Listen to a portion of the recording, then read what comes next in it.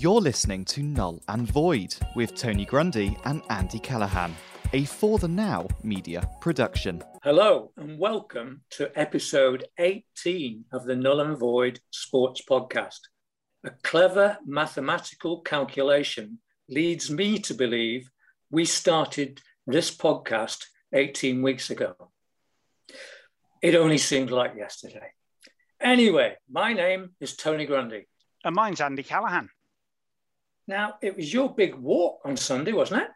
Was indeed, Tony. Yeah, the Thames Path Challenge, day 2. So over the weekend, there were over 2,000 people taking part in various distances along the Thames. Some people were doing the 100 kilometres from Putney through to Henley. They started on Saturday morning, and some were finishing way into Sunday afternoon or evening. Some did 25 kilometres. Some did 50 on day 1, and I did day 2, the 50 kilometres from Runnymede to Henley. Well done, well done. And what? Well, I mean, you're not racing in true sense, but what sort of time did you do it in? The time on the clock was 8 hours 50 minutes, which I was absolutely ecstatic with. That's 8:50 for minutes. Well, if you'd offered me anything under 10 hours on Sunday morning before the start, I'd have been really happy with that. I thought maybe with a really good day and a fair wind, 9.5, 9:45. So to come in under 9, I think at the last checkpoint, which was at the 38 kilometre mark, I was looking at my watch thinking, a sub 9 hour could be on here. And I could just feel the starting of a blister, a hot spot on my left foot, just under my big toe. And I thought, if I stop and patch it up, that's my 9 hours, sub 9 hours gone out the window. So pressed on, and by the end of it, that was a fairly hefty blister, but kept the pace up, kept going, and yeah, got in 8 hours, 50 minutes, and actually ended up in the top 30 men, top 30 overall, top 20 men for that distance on the Sunday. So there were 193 people started the 50K on Sunday, and I came in 29th. There were, I think, 72 men started on the Sunday, that distance, and I came in 17th. That's fantastic, mate. You've done really well there. Really pleased with it. Yeah, it was amazing. And hats off, credit to Action Challenge who organised it. Brilliantly run event. The checkpoints were well stocked. Lots of food to keep you going. Bananas and Danish pastries and energy drinks at every other stop. Hot food at the midway point, 28 Ks. We stopped at Cookham at the Chartered Marketing Institute grounds. Very nice, very impressive grounds they have there. So just before the railway bridge at Bourne End. So after 28, 30 Ks you've done on the flat, you then get to that railway bridge, the footpath over. That felt the north face of Everest at that point. Yeah, but you survived. Well done, mate. That's really enjoyed it. So already signed up for the next, the first one next year, which is their Easter challenge around Windsor in early April. So if anyone else fancies signing up for that, get onto the website and join us there. We might even get some Null and Void stash done for that, I think. Yeah, definitely that. Well, for me, obviously, Ronaldo's return. And I don't suppose you want to talk about that, do you? No. Was there any football this weekend? I don't think there was there? I'm denying all knowledge. Where's the mute button? let me just remind you, Ronaldo, in his second debut for United, scored 2 goals. United won 4-1.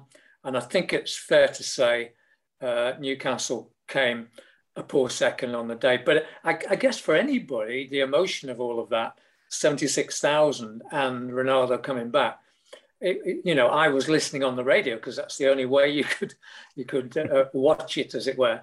And I was on 5 Live. And even then, it was just to hear the crowds and, when he scored. For me, that was a pretty emotional time. So I know it was 1-1 at one stage, but United were worthy winners at 4-1. Oh, so, definitely. I mean, they played Newcastle off the paddock, and I think Newcastle were lucky to come second. I think the and this is to take nothing away from the United players and their performance, but the defence was Sunday League at best. I mean, you stand off players like Ronaldo and the other forward. Fernando. Fernando. Pogba. You name it. You stand off them, they're gonna make you pay. I think Newcastle were very poor. Technical question: does it count as a debut if you've already played for the club before? Well, if you call it a second debut, I think that's the answer to that one, isn't it? Yeah. But anyway, it made it special, and I think something interesting for Billy Carter to talk about is we haven't got Ronaldo in the Golden Boot stakes because he hadn't signed, but he may have something to say about that soon, I think. Yeah, I think we need to get him back on, and he can talk about that and whether he wants to reevaluate his any of his predictions based on. Yeah. I think it would be fair to allow that based on new information that wasn't available to him at the time. I think. Now, clearly, the even bigger story, if we're realistic, was Emma Raducanu winning the US Open.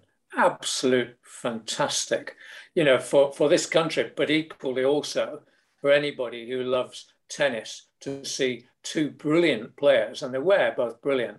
And it was a great match. I really enjoyed it. But for her to win at 18 and her opponent is much, much older. She's 2 months older. Fantastic in front of all those people. I just thought that was very special indeed. I mean, you're getting old when you look at tennis players of that age and think, like, goodness, they look so young. They're just babies. And I suddenly thought, wow, I am getting old when I thought that. And but just phenomenal match. Great performance. And I think, after all the press and the comments about mental fortitude after Wimbledon, and we said at the time when we were talking with Justin Cook, the tennis coach, we said at the time that we thought that was just, she's had that mental fortitude. It was just unfortunate. And I know we sort of had a pop at the naysayers then, and to see her come through. And, when Fernandez had that break point in the second set, I've got to admit, with a 4:30 alarm clock on Sunday morning, I was sat there at that point thinking, I do hope this doesn't go to a third set, because I should have been asleep a long time ago already. So I was quite thankful that she did it. But yeah, two great players, and hopefully we'll see a lot more of them. I thought it was quite amusing. I don't know if you saw the coverage of the, whether it's a telegram or the message she's had from Her Majesty the Queen, saying, well done on your great win. Wonderful performance. It really shows your determination to achieve it at such an age. And you really are inspiring the next generation of tennis players. I thought, well, she is the next generation. She's only 18. A couple of times over. What about the men's final? What do you think about that, Djokovic? He seemed to be incredibly leggy for him. Always, he seems amazingly fit and always comes back fighting, but he just doesn't seem to have that. I also think that Medvedev played a very good game in terms of working Djokovic and just played really well, deserved the win. So I don't think we can take anything away from him as a worthy winner. But it was unusual to see Djokovic struggle in that way. He was struggling. There's no doubt about it. On a number of occasions, people were saying he looks leggy. And you just don't say that about Djokovic normally because he's so strong, so powerful. But anyway, there you go. A worthy winner there. We didn't even have a match in the test match. I know you want to rant about this later, but that farcical, wasn't it? We'll get onto it, but I think we have a special section in the show that regular listeners will recognise and know that I'm going to be talking about the test match, the BCCI and the IPL at that point. But and to call it off on the morning of the game, the fans are the ones I really feel sorry for there. They'll have travelled, they'll have booked accommodation, they'll have taken time off work, all of those costs. Yeah, they'll get a ticket refund, but all of those costs are lost. And I know we've joked and talked about my misfortune with cancelled events this year. I can actually hand on heart say this is one that I didn't have a ticket for, and it's still been cancelled. You've obviously thought you were on the way there somehow. Yeah. But and the Premiership is interesting already with 4 or 5 joint leaders. Long way to go. Billy will be pleased. Lukaku scoring again, looking good. NFL season started. Yeah, I've got to catch up on the games from the weekend, as I was saying, otherwise occupied. But I did catch the game, the Thursday night game, the reigning holders, the Tampa Bay Buccaneers, going down to a last-minute field goal. But Brady, I mean, if we're talking about Emma Raducanu at one end of the age spectrum being brilliant, Tom Brady still absolutely class act. What is he now? 41, 42. Just looked to have all the time and space in the world when he had the ball as the quarterback. So just, someone who makes that space around him. And, Gronkowski as well, that partnership that they had for years at the Patriots that took them all the way to the Super Bowl win last year. Yet again, it's sort of like Brady pulls the arm back, pings it forward, and who's on the end of it? But the Gronk just is like, you could wind the clock back 10 years and we're seeing the same thing just in different jerseys. Yeah. No, a lot more to come from that, of course. Ryder Cup's not far away, 24th that starts. Mm-hmm. I think it's a good idea to if we can, get Andy Wilde back in and give us his thinking at the time or just before then, yeah? Yeah, it'd be interesting. I haven't seen the teams announced yet. I'm not sure when the announcement is, but I think that should be coming very soon, and it'll be interesting to see who the captain's picks are. Yeah. Okay. Contacts this week. I've had a couple. Barry Wood. Remember Barry, who came on and looked at... well, in fact, he was unusual because I've never heard anybody admit to the fact that they're a lifetime Derby County supporter. And he did. So he's the first amongst many. But the other thing he said, he sent a very nice email, actually, and he said, and he's talking collectively here, I thought you reached a new peak with your interview with Brian McDermott. There was great integrity shown on both sides of the microphone. The beauty of the interview was that you did not have to be a fan of rugby league to appreciate the many points of significance made by Brian. They were truly pan-sporting common sense.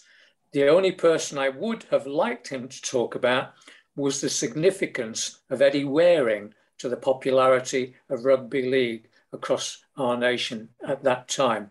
Good point, actually. He goes on to say, talking point, does a, quote, voice of the sport make it easier for any sport to gain traction within the UK audience? And he lists a couple of people. And this is an age thing, really, but he says cricket, Jim Laker, Richie Benaud, Test Match Special, football, Gary Lineker. Again, you can argue these and people might want to compete. Rugby league, Eddie Waring. Rugby union, Bill McLaren. Athletics, Seb Coe. Boxing, interestingly, he's got Eamon Andrews, Henry Cooper. He's older than you and I. But he didn't put in there, and I would add to it mine, Murray Walker for F1. Would you add any to that? Definitely. I mean, I think for me, again, age-wise, Motti has to be the voice of football for me, John Motson. Yeah. And probably athletics, I'd also add in Steve Cram and I've gone blank on his colleague from the Northeast, Brendan Foster. Those two as well. I think, cricket, you could argue, I think generational, you go right back to, friends of mine who are maybe a bit older have talked about John Arlott and his West Country Burr on the radio. The great story about John Arlott when the bowler called Man bowled out a batsman called Man. John Arlott with that West Country Burr just on the radio said, and there we have a great example of man's inhumanity to man. I mean, you can't beat that. I mean, that's great. And Richie Benaud, for me, that was the start of the summer when you heard him at Lord's, the first test. Morning, everybody. Welcome to Lord's. That signaled the start of the summer. I think looking at other sports, I think you've got some great work. I mean, for rowing in the Olympics, I think Gary Herbert has made that his own over the past few Olympics with the BBC, and certainly his commentary in 2012, Catherine Granger. Ladies and gentlemen, you're seeing here that dreams really do come true. I think those sort of things just stand out. So, some great ones. Claire Balding, I think, across Olympic coverage as well. She's been great in everything that she does. So some definite ones there. Barry's done a good point, really, having a voice of sport. Maybe our lovely listener will come up with their own ideas as well to add to that list. But it was a good point, and thank you for those comments about Brian's interview, Barry. The second one I had was Mike Smith, regular correspondent.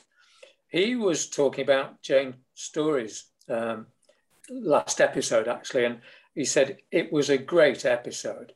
Listen to it on the way home. I think he drives from Wolverhampton back to Manchester. I really resonated with the pre-Zen moments.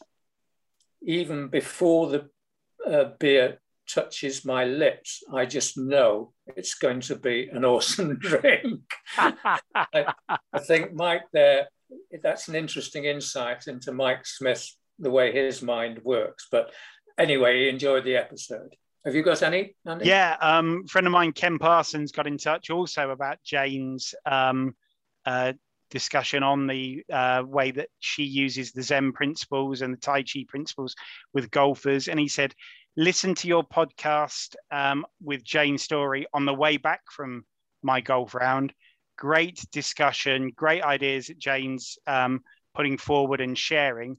Wish I'd listened to it a couple of hours earlier. It might have helped me with my expletive deleted round of golf. Yeah, right. I think we all can relate to that one, that play. Yeah, so I think, we got some lovely feedback on that, and we have on so many of the guests recently. But next up, it's your chance to have a run, Andy, because we mentioned it briefly before, fifth test. What a farce. Get a grip. Absolutely farcical. I mean, as I said, call off the test the day before, the night before. Yes, I appreciate COVID is still around. COVID hasn't gone away. We do need to be careful with this, and we've talked about it over the last few weeks about vaccinations. And without getting into that again, the Indian team, as all international teams have done, have travelled with an enlarged squad, 21 players, to be able to isolate sub-in, sub-out players. None of the playing staff tested positive. They were tested a number of times through last week, especially when the first positive cases had been found within the group, the travelling group. None of the playing staff tested positive. Apparently, the reason that COVID got into the setup was that the squad, players and management staff decided to leave their biosecure hotel bubble and go and attend a public book signing.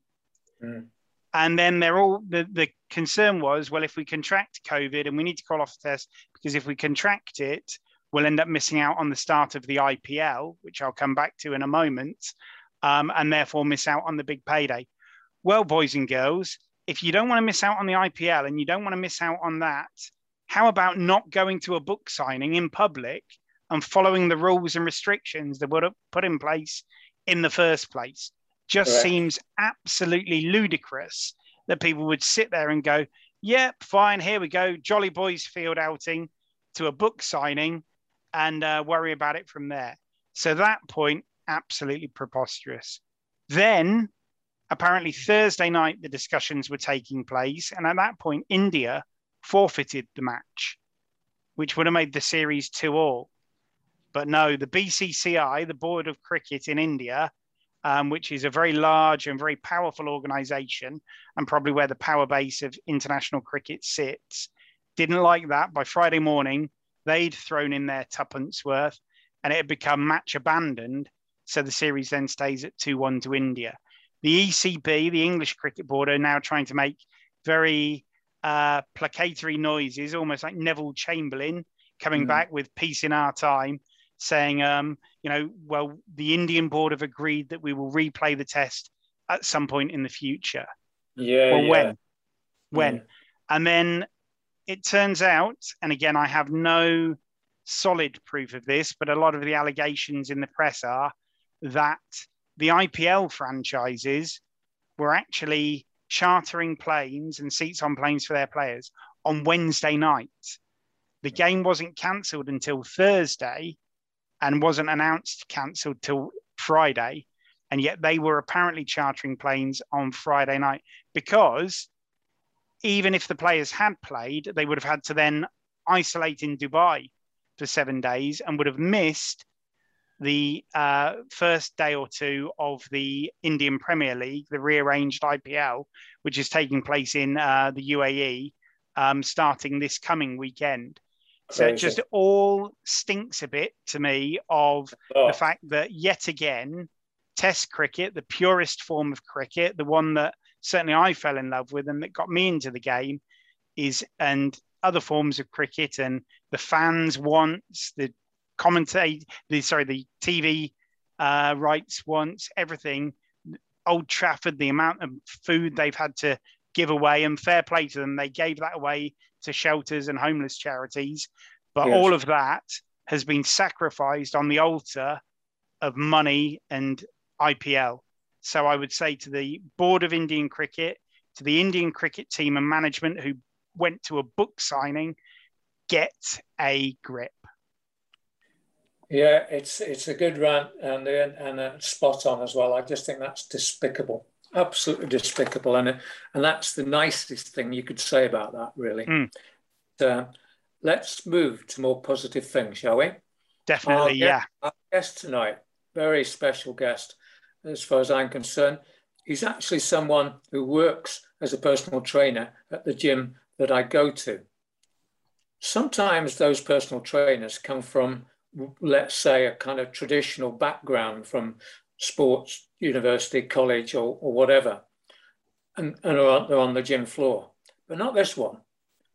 Gintas Dagsa has worked for the SIA, the Security Industry Authority, worked for the Kurdish Prime Minister and for Tony Blair.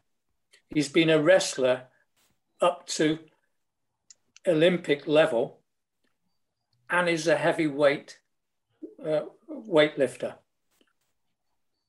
Gintas, welcome. That's quite an introduction, because not many people could put all those things together in a few sentences there, but you have. Hi, and first of all, thank you for inviting me. Lovely for you to be here. Gintas, tell me first of all, because I'm sure people will be curious, where does that name come from? What's the family background? Where were you born and so on? Yeah, my name actually is a Lithuanian, and my mom is Lithuanian and my dad was Russian. So I've kind of have I had a dual nationality. So, but I'd call myself a Lithuanian. That's and my surname is Lithuanian. So, and I do hold Lithuanian nationality. So. Okay. Well, so I think you started wrestling pretty early. I don't know of too many 8-year-old, or was it 6-year-old wrestlers, but why did you get into that? What was the, was there a lot of people around you who were doing that? What was the reason why you got involved?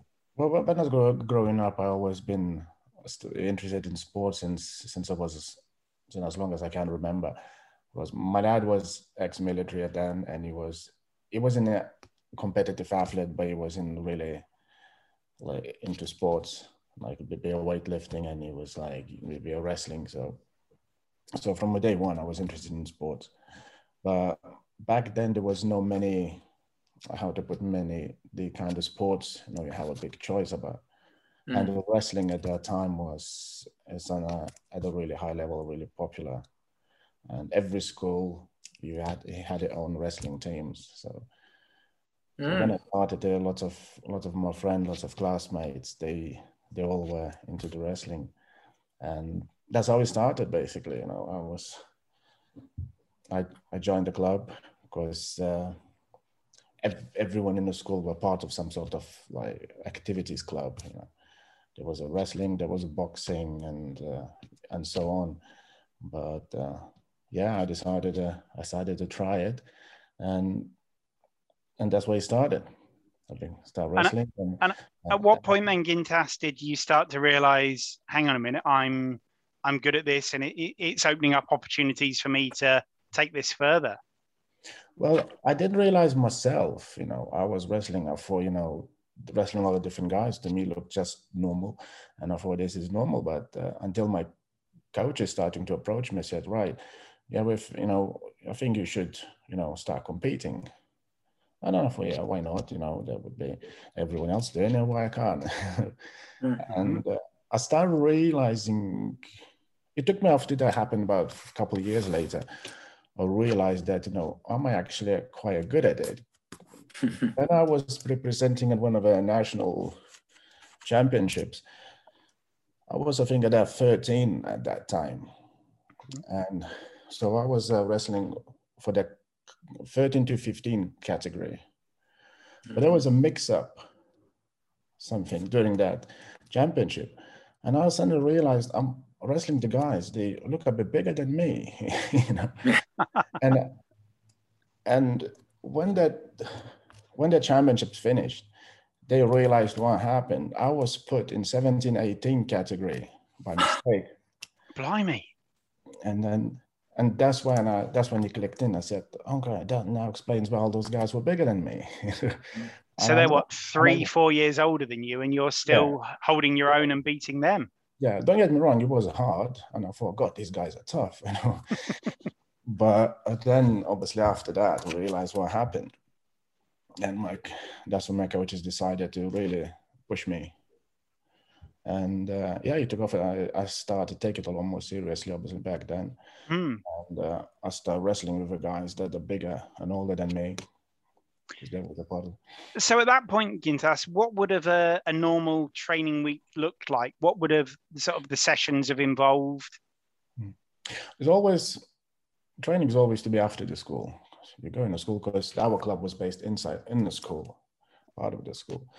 So our normal school day used to start from 9 in the morning till about 3, 4, even 5 evening. And after that, we used to go straight to that, we call it gym. You know, we used to share the same gym with boxers.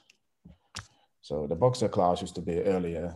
Once they finished, we stepped in. Sometimes we used to share the same session. So, and I had at the same time I developed a little interest in the boxing. So sometimes I used to come in earlier specifically for that, just train with a boxer, see what it's like. And they did the same thing with wrestling. So there's quite a lot of crossover between the two squads. Yeah, because back there, well, we used to call basically still was Soviet times. There was no much funding, you know, to have a great clubs, great gym. So we used what we could, you know, and to us looked normal, looked really good, you know. But when you remember now, what facilities everyone have in UK or in our countries is just you think, wow, you know, we were basically a caveman. But you're obviously strong. You're not particularly tall, are you? I don't think. I'm just thinking, well, you know, I've spoken to you and I'm just thinking, well, you're not that tall, but you're immensely strong. Were you always physically strong? Well, that's interesting part. I wasn't strong. The wrestling was the reason why I got involved into weightlifting. Because when I was wrestling, and I was quite a slim kid. I wasn't skinny, but I was fairly slim. And I was fast. I was quite technical, but my weakness was a strength. So one of my coaches approached me and says, right, he says, you're doing well, but you need to be a bit stronger because you cannot execute the holds properly, you know, or submit someone. And he said, right, you know, there's a gym there. There's a guy, you know, that runs the gym. You go there and he will put you through the training. And that's how we started. I slowly starting really fall in love with weights. I like that, the feeling, you know, the resistance fight. And and that made a huge impact in my wrestling performance as well. So was that more upper body work, Gintas? Was it lower body? Was it both? It's overall, there's like full body training. There was nothing fancy. All the basic compound exercises, squats, deadlifts, presses, Olympic lift. Just a really, really old school weight training. That's what we call it. The goal was to develop the functional strength, Which if you, for example, take a powerlifting bodybuilding, it's not functional strength. It's a strength for specific lifts, which is really different. So you won junior titles and actually competed internationally. Is that right? Yeah, we used to, the wrestling was big back in, it still is, I think, in ex-Soviet Union, like Armenia, Uzbekistan, Azerbaijan, like Russia, and all the, what they call it, Eastern Bloc, like Lithuania, Latvia, Estonia. So there was plenty going on. Plenty of shows going on. And then all the normal shows used to club against the club. Then used to go, nationally, country against another country. So we used to a lot of traveling, and used to a lot of other guys coming from other countries to Lithuania to wrestle. And so there was a lot.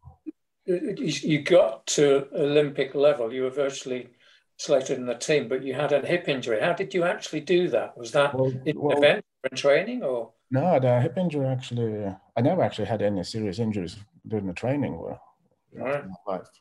But my hip injury I had a motorbike crash.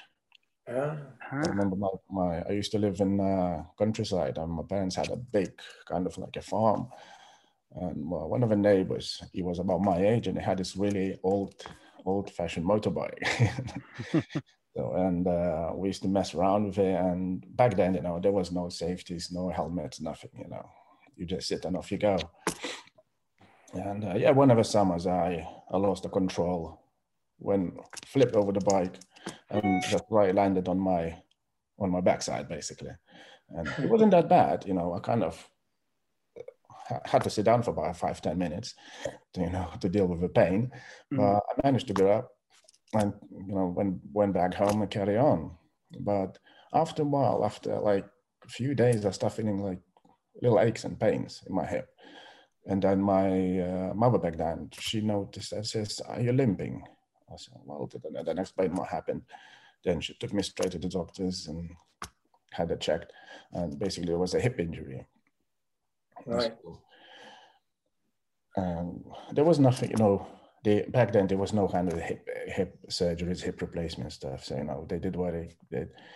And it kind of healed, but it never felt right 100%.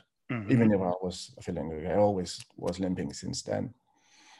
So when you got to the sort of Olympic level, clearly the testing they would do at that time. Well, when I got to that point, the hip, it was, I felt a lot, it was getting a bit worse, but I could still, could perform. My training was fine.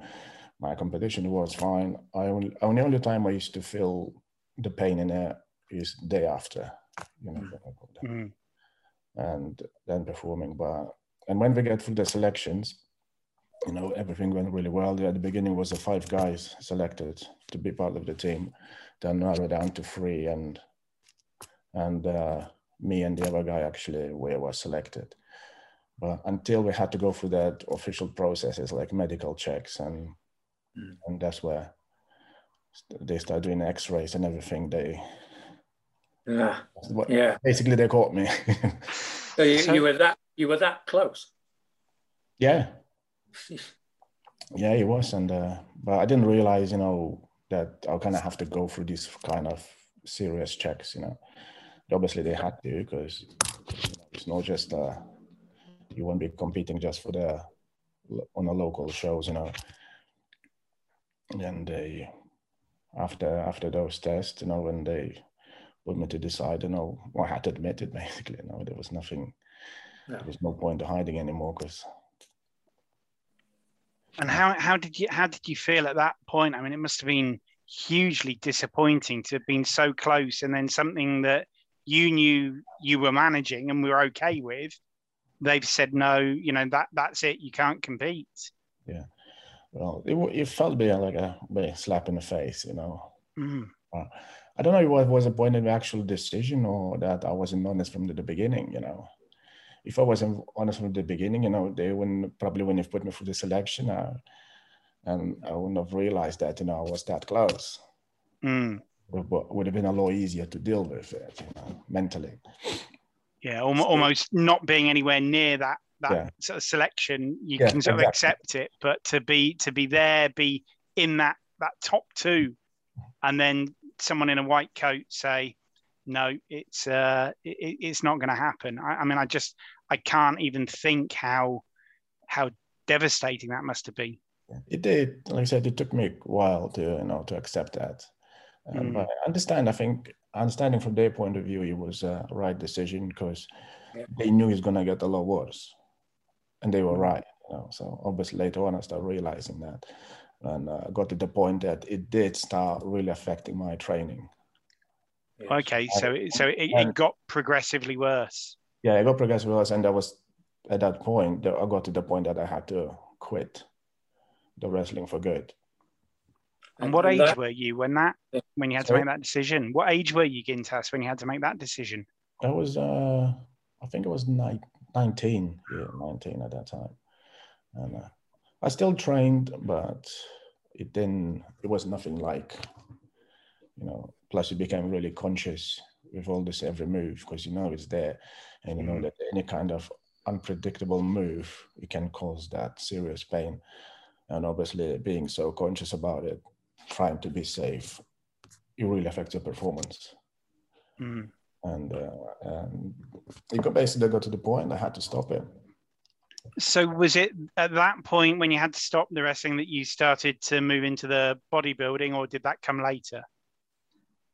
I was slowly starting doing it. Well, I moved first of all to powerlifting because I love weightlifting, and because at that time I didn't understand the the whole idea about the bodybuilding. I knew what it is, but what's involved, because the bodybuilding and powerlifting is two really different things, which a lot of people think that is very similar, but it's not. So the powerlifting was something I wanted to do, and I always feel confident that I could do powerlifting because it's really monotonic movements. There's nothing fast, nothing explosive, no this unpredictable movement, and I was coping fine with it.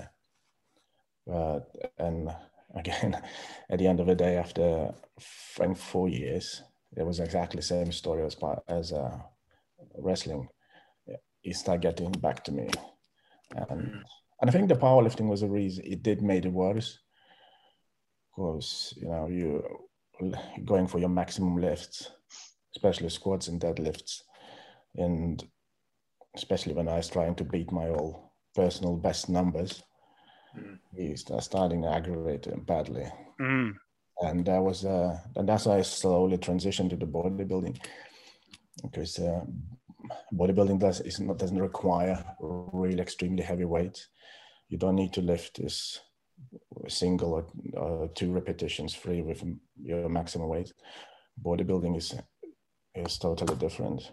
You know, it's not about the strength. It's about actually building the muscle, lifting for hypertrophy. So that even if you take, for example, the same lift, bench press or squats or deadlift, execution is totally different in the powerlifting and bodybuilding. So bodybuilding is a lot, in my opinion, when it comes to deadlifting, is a lot safer. A lot more forgiving, would you say, on the body, although you're still working the muscles, working them in a different way. Exactly. So, you know, my point of powerlifting is maximal strength. Bodybuilding is hypertrophy, gaining the muscle, you know. So you can achieve muscle gain with even reasonably lightweight. So as long as you know how to execute the movement correctly, so you're targeting that specific muscle. And plus bodybuilding, you know, you have so many variety of different exercises you can do. You don't necessarily have to use the free weights, which I'm at the point now where I'm staying away from the free weights as much as possible.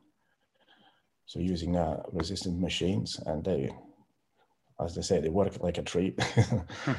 Don't get me wrong, I do miss free weights a lot, but it is how it is.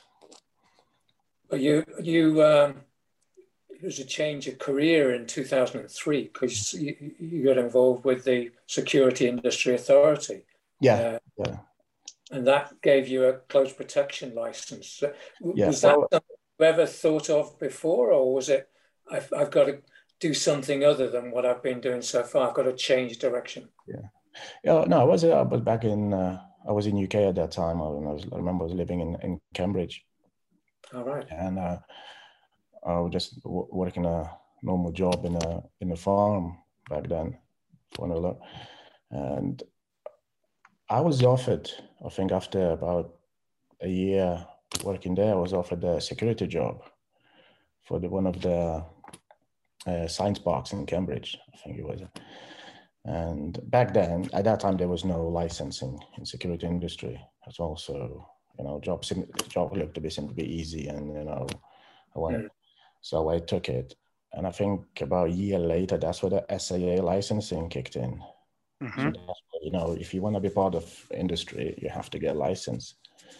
And I got my first license, normal security license, just to carry on, to be able to carry on working.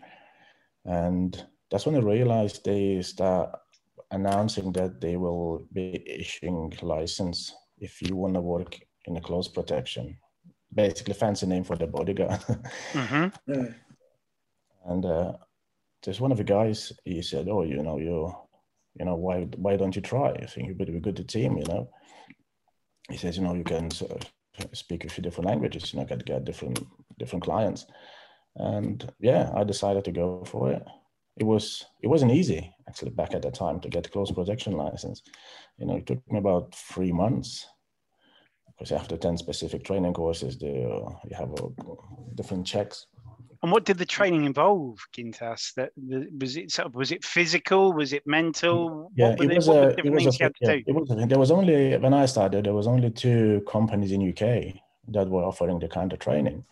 And one of them, the one I went with, they were based in Norwich. So there was a lot, obviously, as we call it, theory, how to, from A to Z, the threats, the psychology side. And then there was a driving test. Mm-hmm. And there was a basic combat test. Physical test was, my opinion, was a bit too easy. Right. For you. Yeah. Because it's this kind of job, you have to be physically fit. Obviously, you don't have to be to Olympic standards, but and we had to go attend firearm training as well, which was based in France, because in UK you cannot do the firearm training. So we went to spend the week in the firearm training, but working in UK, you don't really need it, because you cannot use the firearms unless you're planning to work abroad somewhere. Yes. But now, since then, it's changed drastically. Those courses become so easy. There's not even a half of training it used to be. And to my opinion, it's wrong. It's really wrong, because, it's quite, depends who you're working with. It's kind of a really serious job and responsibility. It's not like patrolling some shopping center, So you one of your high-profile early clients was the former Kurdish Prime Minister. How did that come about? Yeah, I was the course I was done with the guys. The course I was doing through the company. Once you finish the course, they're keeping your details, because they had a contract, different work contracts, and that's how about they're starting after the course, like a few months later, they start offering temporary kind of jobs, for privates. So my first job was working for some really wealthy individual in London. I don't know who he was. To me, I think he was just a businessman. Right. And so it was 5 of us in the team, and we just looked after his family, traveling with him, wherever he goes. So there was no really any threat or Also, I think it's more just for the overall family safety. Mm-hmm. But then, yeah, they said, oh, there's a big job going. Said, if you do want to be part of it, it's in London. And we got briefed. There was the former Scottish Prime Minister. And I believe he was coming to UK to get approval from British government to accept the Kurdistan as independent country from Iraq. All right. Mm-hmm. I believe that's the reason. So he was spending a lot of time in UK, and he was staying in a Dorchester hotel, just next to the Hyde Park. So that's where we were based.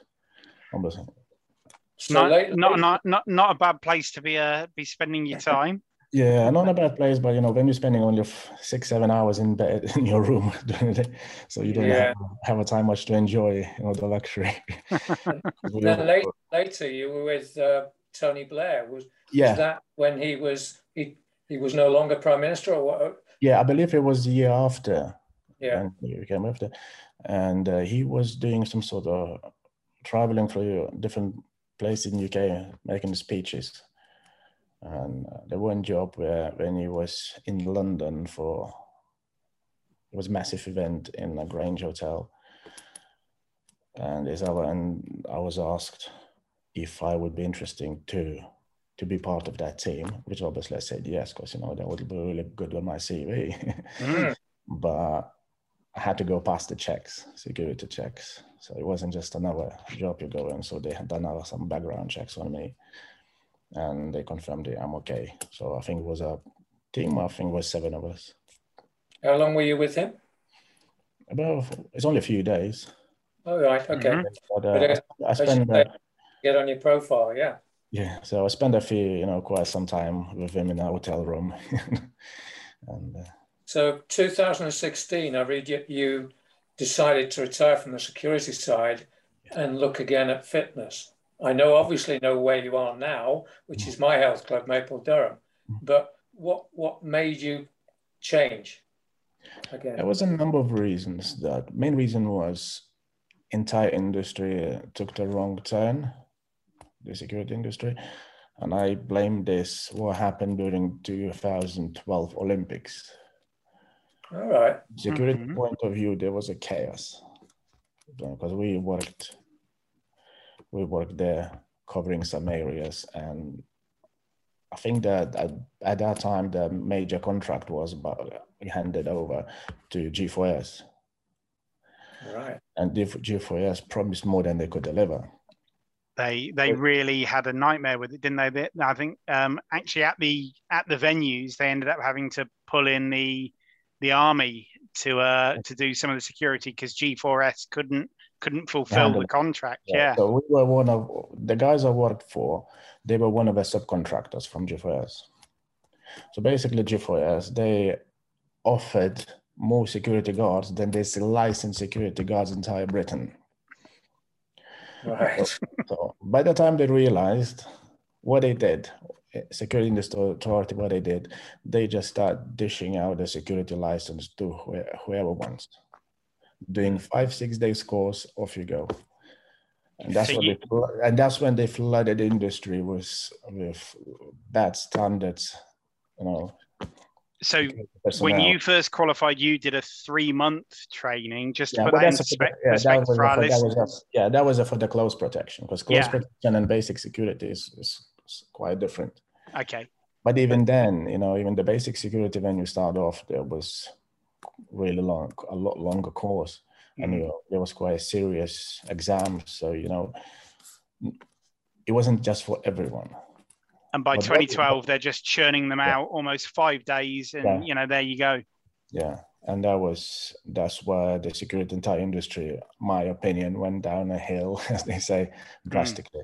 The standards became poor, obviously they flooded the market with what we call it, a cheap force. And all the money started going down because there's so much personnel, and then nobody wanted to pay really good money. They just paid the lowest price they could just so they could get anything, just anyone. Almost sort of supply and demand. There was too much supply and not enough demand. It drove the price down, And like I said, price dropped, quality dropped, and And I think that was the main reason why I decided to yeah. So bring it right up to date. You're at Maples Durham. You're a wellness coach, as they call it these days.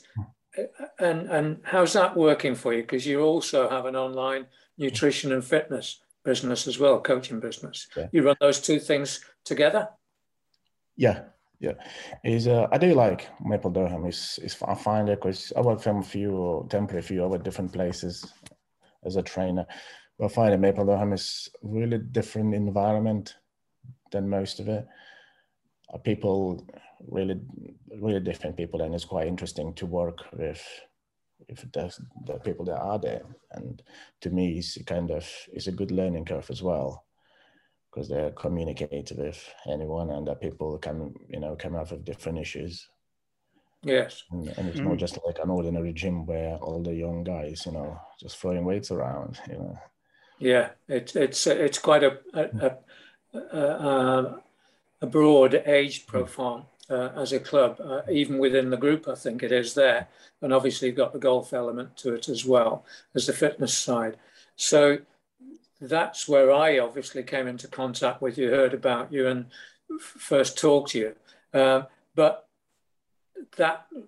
is that a means to something else? I mean, is the nutrition and fitness side something you really want to develop, or well, what? Nutrition, I really started taking nutrition seriously when I was first time decided to take bodybuilding seriously, because that's in a bodybuilding, nutrition is the key basically.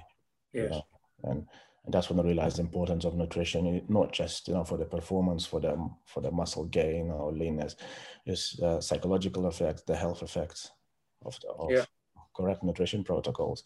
Mm-hmm. And, since then, I became really fascinated, and I studied for a while and got a degree as a nutrition coach, and I'm doing since then, and decided to launch my online coaching for the nutrition and fitness. So I have quite a few online clients. And I find online coaching is more rewarding than working face to face as a trainer. Okay. Yeah, simply because as a coach, I can offer more to people when you work as an online client. For example, if you work in a gym floor as a trainer one-to-one, you deal with that person for the session, and you're not gonna see him, for the next session until the next session, and it's all about, you just give him exercises to do, tell him what to do, how to do it, and just counting the reps. Which so could end up being a week between you doing your session with the client there and seeing him or her the next week. Yeah, exactly. And which online coaching is it's a lot different. You work with people from nutrition side, you're learning about their habits, their issues. You're trying to fixing the diet and progressing, doing the diet plans or training plans. Yeah. And if you offer more, because the client pays one monthly fee, and they can get in touch with you anytime if they have any issues, they want to change something. And you're not just training people, you're trying to educate and a change life, so they have a good lifestyle changes. So to me, I find it's a lot more rewarding. It's interesting.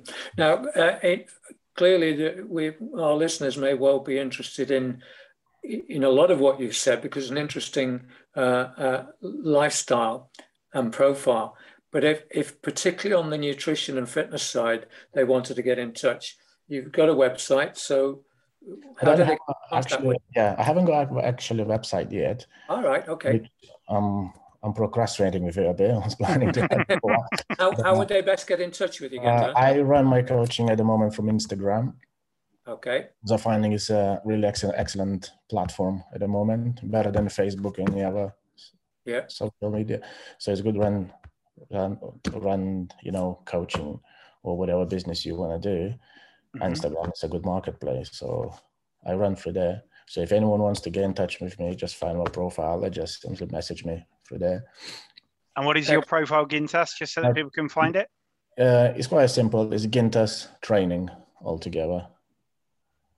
Okay, yeah. So, and even if people don't want to have a coaching from me, it's public profile. I try to do at least 3-4 weekly posts, educational posts, whatever is about training, nutrition, or slightly psychological side of kind of motivational side. So anyone can access it freely if they want. And that's where the majority of my clients came from the Instagram. Good luck, Gintas. I really appreciate your time tonight and the fascinating story. It's not often you can combine all of those two things, all of those many things into one profile. We appreciate your time, and hopefully you're somebody we can come back to if we're talking about weightlifting or nutrition at another occasion. Yeah. Yeah, sure. Anytime. And it was nice chatting to you. Thanks for inviting me. No, thank you, Gintas. Great to meet you. And really fascinating story. And good luck with that. And as a fellow procrastinator, then I'm rooting for you to get that website up and running. Yeah, I'll do my best. Cheers, Gintas. Thank you very much. Have a good night. Thank you. Take care. Bye. Bye. Well, that's great, isn't it? We're, fascinating career that Gintas had, and I think it's really useful to get an insight like that, but you just don't get that kind of combination. That's the lovely thing about Null and Void. If you just said we're going to get a weightlifting, wrestling security man, you say, well, where's he going to come from? But lovely. And then add on to that personal training and nutrition and fitness as well. It's I don't think we'll find many people with that same CV as Gintas. No, and the other thing that is really good news, and this is a Null and Void side, is he brings wrestling alongside his other attributes, and wrestling and weightlifting. Now, are they Olympic sports, Tony? Just remind me. I think wrestling and weightlifting might be Olympic sports. I think even if they weren't, I'd almost claim them for our Olympic challenge. Yeah, I can definitely and categorically state that they are Olympic sports, and that means that, Gintas, thank you. You've helped us tick another 2 off. And actually, I'm going to really push things here and a little bit of self-promotion and say we can tick a 3rd off, because although it's not quite the same, the marathon walking, but the men's event in the Olympics is 50K. And I do believe there was a 50K walk completed by one of us that might have been mentioned once or twice through the show. I think we can tick another 3 off our Olympic challenge. So that takes us down to 31 to go. 31, just the 31 to go before Christmas. Well, as ever, we really value your comments. You may have more from tonight. I'm sure you will. So don't forget to listen out for the contact details at the end of this podcast. Be there next week at a time and a place to suit you, but be there. Definitely, folks. And remember, if you've got any other voice of sport to add to the ones that Barry Wood sent through, or any of your favorite memories of commentators who made the sport and enriched it for you, then please do get in touch. We love to hear about that. And likewise, like I said last week, if you have any interest in any of those other 31 sports that we're trying to tick off before Christmas, and you'd like to come on and talk to us about it, share your stories, your experience in them, then do please get in touch. We absolutely love all of the guests that come on, bring such interesting, amazing stories that it's great to have those discussions and conversations. And obviously it's a bonus that you're helping us tick off more of those Olympic sports before Christmas. Yeah. Okay, guys. See you later. Thanks a lot. Take care. Bye. Null and Void with Tony Grundy and Andy Callahan. Together, they don't add up to much. If you have a sports story, you can contact the team on n&v@forthenow.co.uk.